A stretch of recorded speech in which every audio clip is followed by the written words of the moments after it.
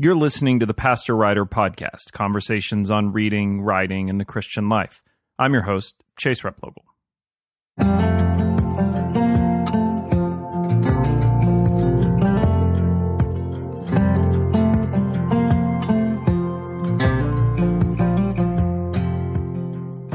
Well, let me offer you an official welcome to 2021. I'm excited to bring you what I'm calling my Prologue to the New Year episode. It's a monologue with some reflections on starting off the new year, the work that lies ahead for the next 12 months, and also some really important updates I have about the podcast and some of the resources around the podcast.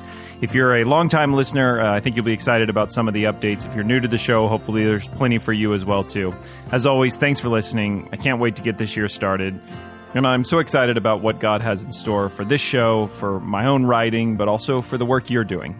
I'm looking forward to hearing about what you've got planned for 2021.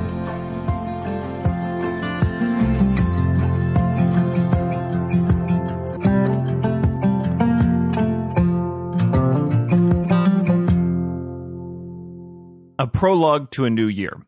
Well, it's the first full week of 2021, and I wanted to do a kind of prologue episode for what's to come this year on the Pastor Writer Podcast. I've been thinking a lot about prologues this week because this past Sunday I began to preach from a new book of the Bible. At Bent Oak Church, where I pastor, we're going to be spending the majority of 2021 working our way through the Gospel of John. John's Gospel begins with what is often referred to as a prologue, and for me, as a writer, it's fascinating the way that it works in John's Gospel. John begins his Gospel account with these words: "In the beginning was the Word, and the Word was with God, and the Word was God. He was in the beginning with God. All things were made through him, and without him was not anything made that was made. In him was life, and the life was the light of men. The light shines in the darkness, and the darkness has not overcome it." Before John jumps into the story of John the Baptist and the first appearance of Jesus Christ, he opens his book with this prologue poem. That's what traditionally commentators have referred to it as, a prologue. One of the things I've done in past episodes is to try to share with you some of the amazing things I see the biblical writers doing in their books and how we can do the same thing as writers today. We can still learn from the craft of the biblical writers who were writing thousands of years ago. John has a reputation for being obviously interested in the literary quality of his work. Many of the biblical authors do, but John seems to be particularly interested in the craft.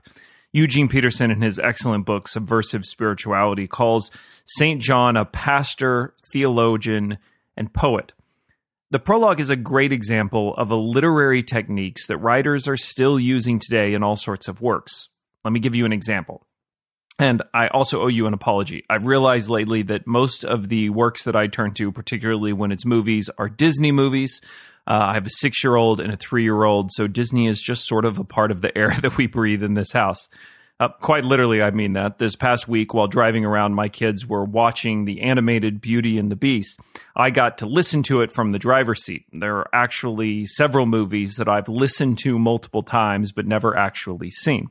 Beauty and the Beast is one I've both listened to and seen.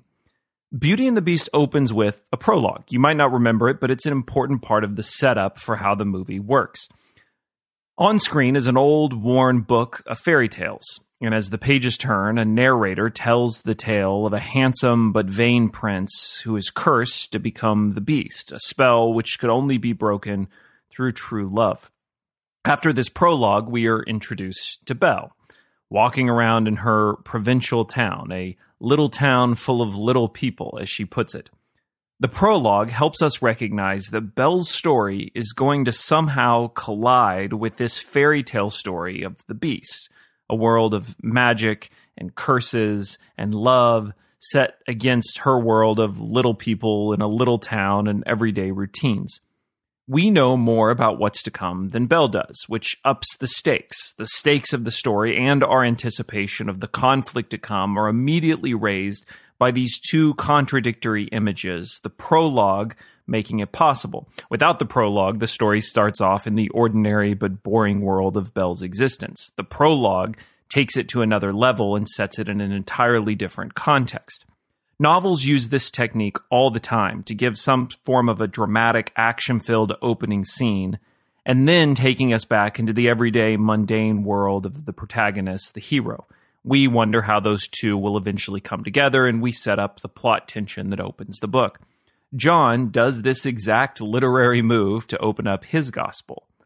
John will eventually turn to the image of a backwoods preacher wearing camel hair and eating locusts and baptizing people on the fringes of polite society, literally in the wilderness. But he sets it alongside this poetic and epic prologue. This will not be a story about the margins of society, though it will include those places. This will be a story which reaches back prior to creation itself. It will be a story about a person who was with God in those prehistoric times, but who is also God himself, who is the Word of God. Those two images set side by side, this appearance of the marginal John the Baptist announcing Jesus has come, and this epic prologue setting the context for universal salvation history, helps us recognize just how much is at stake in this story of Jesus, and how John will spend his gospel helping us to see that this Galilean peasant wandering teaching was so much more than many recognized him to be. I was so moved by the way that John does this, setting these two images together with this prologue, and helping his readers recognize the stakes of the story that they're about to read, that it got me thinking a lot about how often we fail to recognize the stakes of the story that we find ourselves a part of. Particularly this year, it feels hard to see the stakes of what's happening around us. 2020 has been a grind, and most of what I've heard as people have been rushing it as quickly off as possible is that we have a great risk of losing the bigger story of our own day. The challenge of this year has been a kind of spiritual complacency that I've sensed setting in my own life, in my congregation, and elsewhere. A kind of spiritual quarantine, if you will. As so many of our plans and our goals were canceled or disrupted, it's been easy to just settle into the waiting and just hope for better days to come when we can get back to doing the things that matter. That's a really dangerous trap for us to fall into. We start to imagine and tell ourselves that we'll get back to the important things later when things are more normal, whatever that means or if that ever actually happens. So this past Sunday, as we began our look at the life of Jesus for this year in the Gospel of John, our church made this commitment to ourselves as individuals, but also collectively, that we were going to use this new year and the Gospel of John as our path to do it, as an opportunity to grow in our knowledge and experience of Christ. We would push back against this urge to complacency and instead deepen our commitment to grow and experience Him and His grace in new ways. As John patiently writes his way into fulfilling that first promise of his prologue, Jesus revealed to be God, God of creation, so too we have patiently committed ourselves to praying that the Holy Spirit would deepen our own experience and help us to receive more of Christ in this year. But we all had a sense that that would take a commitment and maybe some sort of new action or new discipline to solidify that commitment. That this is not a time where those new works come easy. It takes a kind of intentionality to see them through. My guess is you've probably been thinking about the things to come in this year, your hopes, your expectations. Maybe you're a goal setter or a New Year's resolution kind of person, and you've been writing them down somewhere. I too have some things planned for this new year and some important announcements, some updates to give you about the podcast. So I thought what I would do with this first episode, in addition to talking about prologues, was offer you a few updates and a few things to come in the next few weeks as together we start off a new year. Number one, I have officially finished my manuscript on the 5 masculine instincts. That's been about a 12-month project, and as many of you know, comes out of about a 2-year project where I had worked on a manuscript on the life of Samson, which has now become 1 chapter in the new book. Long story, go back and listen to some of the previous episodes if you're interested. But really to say I've finished the manuscript is not entirely accurate. I have a draft of the manuscript, but I'm now working through about my 3rd round of revisions to it.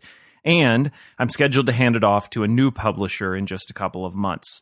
As some of you may remember, this project came about in partnership with Zondervan, But I received the difficult news this past summer that they were terminating that contract, and I made the decision to keep writing and keep working on the project, believing that another publisher would come along.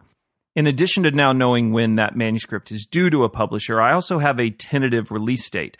The book should come out the first quarter of 2022. Now, that sounds like forever away, which was my reaction as well. But as I've learned, the publishing process is really a big, complicated lesson in patience, and it has its reasons. I wish I could give you a little more information. My agent and everyone else says that it's best to wait to give all of the details until the official paperwork has been signed, though as I've learned, that doesn't always guarantee anything either. But heeding their collective wisdom, I should have a more detailed announcement for you about that publishing opportunity in the next few weeks, but it will be a big part of the work ahead for me in 2021. Second, I already have some great interview episodes lined up for 2021 that I'm excited about. I took a break over the holiday season, and I'm excited to get back into that routine of bringing you those conversations weekly again. Next week, I'll be releasing the first of the interview episodes and should be able to do it weekly for the entirety of the year. In the meantime, I'd love to hear any thoughts you have about guests that I should have on, topics you would like to see covered, any ideas you have about what you would like included this year in the podcast. You're always welcome to email me those. I personally get emails at chase@pastorwriter.com. I love being able to hear what you're working on, what you like about the show, what you would like to see more of in the show. And I try to respond to all of those emails that I get, thanks to those of you who have emailed me in the past. Also with that, I have updated my list of recommended books for writers. That's something I have on the Pastor Writer website at pastorwriter.com/writing. There have been some really great new writing books out over the last 12 to 18 months, and I felt like I needed to get those included because they do make my list of recommendations. And also in that PDF you'll get, I've added some of the curated list of writing episodes from the last 2.5 years of the podcast. Some of those are my top interviews about writing, but then also all of the monologues that I've done in the past about writing. So if you're really interested, part of your New Year's goals is being more serious or more focused about your writing, that new PDF is a great place to start for finding books and past episodes to encourage you or inspire you or just help you learn something new about that process. Again, you can find it at pastorwriter.com/writing. The third update I want to give you is really a big one, and the primary one I wanted to draw your attention to. This year, I'll be launching a brand new resource for Pastor Writer called the Pastor Writers Insider Facebook group. It's a closed group that I'm launching to help facilitate better conversations for writers about the work they're doing and the work I'm doing. It'll be the most in-depth writing resource that I provide and include real-time video updates on the 5 Masculine Instinct books, but also works by members and an opportunity for us to grow together as writers, probably some special interviews. Many of you who have listened to the Pastor Writer podcast for a long time have seen how recently I've been expanding the interviews I do to really just books and topics that I find interesting. Not always are those specifically conversations on writing. What I want this Insiders Facebook group to be is the most focused information I provide on writing. Those episodes will still come to the Pastor Writer podcast, but if you want to take it a step deeper, if you want to be able to ask questions and get feedback, this Insiders Facebook group will be the perfect place to do that. Now, to help kick off the group, I have a special members-only Zoom interview with Mark Batterson coming up next month. You'll be able to jump on the Zoom call, ask Mark any question that you have about writing and publishing, but you'll need to be a part of that Insiders Facebook group in order to get the details about that Zoom call that's coming up. So make sure you take a moment to join, and you'll have all that information as it comes out. Also with that, I've personally purchased 21 copies, because it is 2021, of Mark's new book, Win the Day, in which he talks very specifically about his own journey to writing and publishing. And I want to be able to give those away to the first 21 members to join the group. So if you're hearing this, it's really quick and easy to be able to do that. You can just request to join by going to pastorwriter.com/insider, pastorwriter.com/insider. It will take you over to that Facebook group where you can request access. I'm really, really excited about this group because I think it's been a missing piece of the podcast for a long time. Every week you get to listen to me talking and other guests talking, and thankfully several of you will reach out to me over social media or by email. But there's so much great work happening by listeners, so many great writers who are a part of the audience of this podcast, that to be able to pull those resources together into a bigger community and a way of speaking and listening, I think is a big missing piece that I'm excited about. So What's to come? Lots of live videos in that group. Hopefully be able to do interviews with some of you as members to talk about what you're working on, your own lessons in writing. And I think it's going to be a great part, something I'm really looking forward to in 2021. So pastorwriter.com/insider. I'll also be mailing out a link to that group. So if you get emails from Pastor Writer, look for a link to the Insider group in those emails. If not, sign up for emails. That's another way to get it.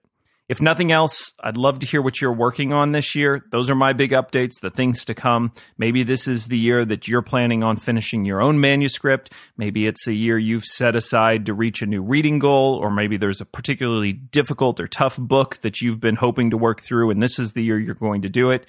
Whatever it is that you've got planned for 2021, tell me about it. Let me know what you're working on. I think it's fascinating, and any way I can be a part of it or be a help to you in that, I really mean it when I say that I want to. You can always email me, chase@pastorwriter.com.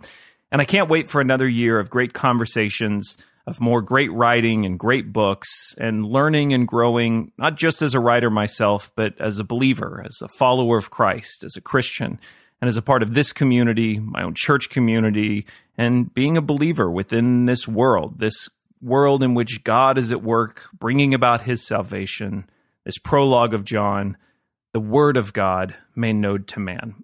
How great it is to be a small participant in all that God is doing in this world. As always, thanks for listening. Until next time.